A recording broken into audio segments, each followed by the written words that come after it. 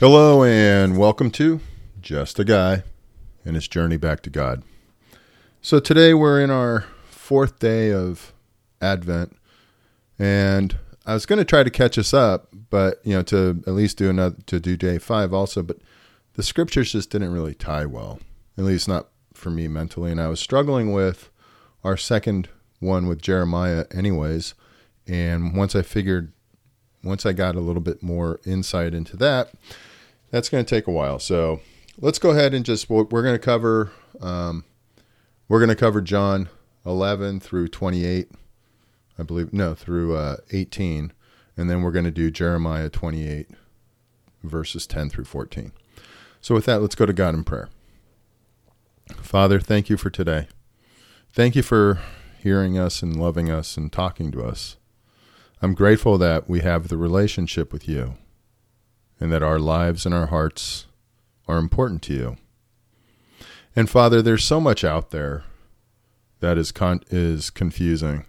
There's so much out there that people can try to feel smart reading, try to feel like they're smarter than the rest or smarter than others, and therefore they have more insights about who you are and what you're all about. And Father, I just lift up this time and I just pray that you would open our hearts, open our minds, and help us to understand truly what it means to be your children and to understand your word. Holy Spirit, I pray for your understanding and your wisdom. Because candidly, Father, when I'm talking to people, which I am about you, I don't feel well prepared. I just don't feel I can go into the scholarly discussions. And that's probably not what's important.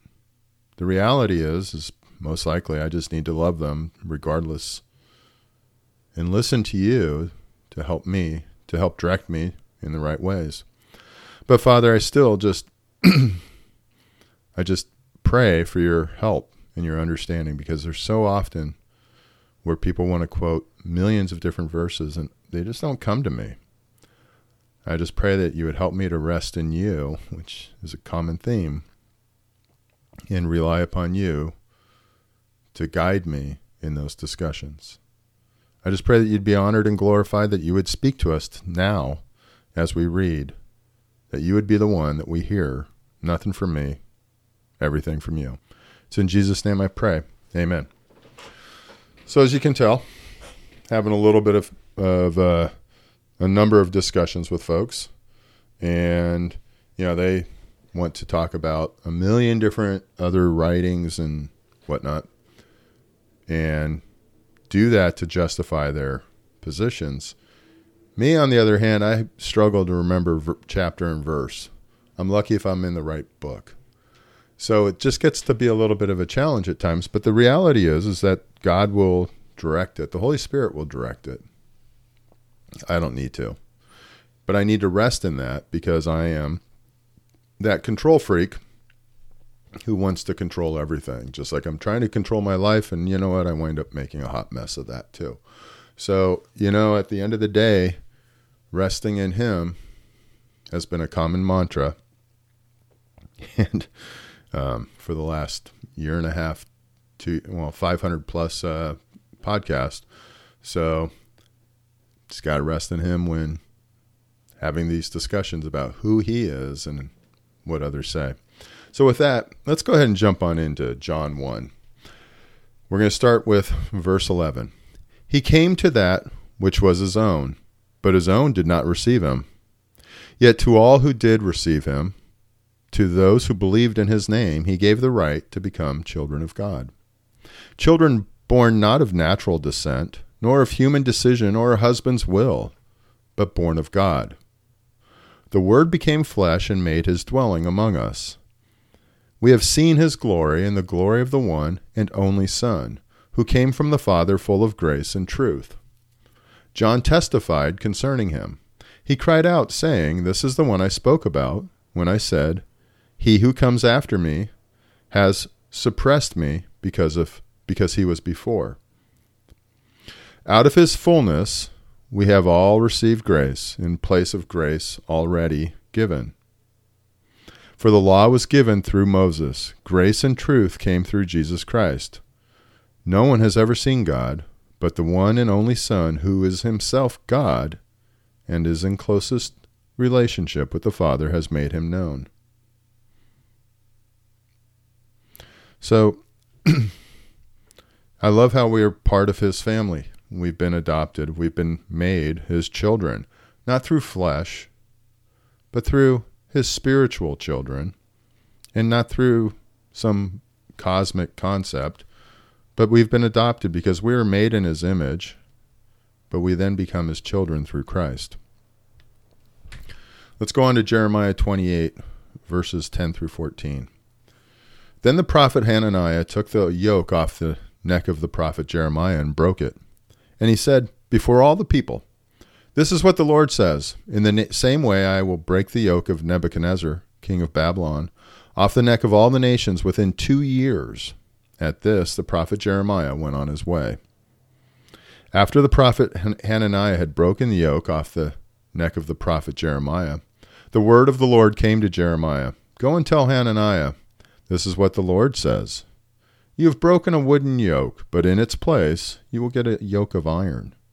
This is what the Lord Almighty, the God of Israel, says. I will put an iron yoke on the necks of all those nations to make them serve Nebuchadnezzar, king of Babylon. And they will serve him. I will even give him control over the wild animals. So here's what was happening. I didn't understand any of that. I didn't understand what that had to do with anything other than God's prophecy and his predictions. So what happened was you had Jeremiah and you had Hananiah. Both were prophets. But the difference was at this time, Jeremiah was listening to God. Hananiah, on the flip side, was putting words into God's mouth. And so you had conflicting predictions from two different prophets. So when I was looking this up in the Preaching the Word commentary, Ken Hughes writes, soon everyone in Jerusalem had seen and heard Jeremiah. Hananiah, for one, had seen and heard enough. He went head to head with Jeremiah at the temple. Because ultimately, Jeremiah was walking around town with a yoke on his neck, a big old wooden yoke. And he'd been doing it for months. And all of a sudden he'd be wandering around talking to people, and they'd be like, okay, what's up, Jeremiah? And he'd say, well, this is the deal. This is what the yoke is about. You need to go and understand that we need to prepare to be under the yoke of Nebuchadnezzar. And so he did this for months and months and months. And then eventually everyone saw it, including Hananiah, and he had had enough. So Hananiah confronted Jeremiah by making a prediction. In his opinion, the exile in Babylon was almost over. So he put this prophecy into God's mouth. This is what the Lord Almighty, the God of Israel, says. I will break the yoke of the king of Babylon. Within 2 years, I will bring back to this place all the articles of the Lord's house that Nebuchadnezzar, king of Babylon, removed from here and took to Babylon. I will also bring back to this place Jehoiakim, son of Jehoiakim, king of Judah, and all the other exiles from Judah who went to Babylon, declares the Lord. For I will break the yoke of the king of Babylon. This is what Hananiah said. The king, the people, and the temple furnishings that had been taken into captivity in 598 BC would be brought back in a couple of years, he said. The problem with Hananiah's prediction was that it contradicted the prophecies of Jeremiah. Hananiah thought the exile would be over in 2 years at the most, but Jeremiah had already prophesied quite otherwise.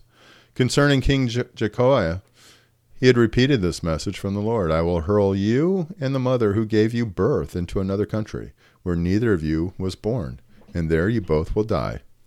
You will never come back to the land you long to return to.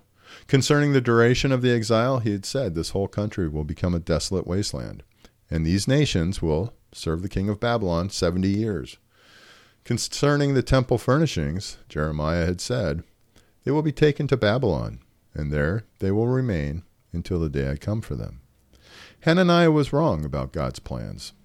God did not intend to bring the king back to Jerusalem. Plus, he was wrong about God's timetable. Way wrong. He was off by 68 years. Hananiah thought the exile would be short term, but Jeremiah knew Israel was in Babylon for the long haul. So you have the situation where you have God talking to you, or you have your own thoughts. And that's where, for me, I have to rest in God.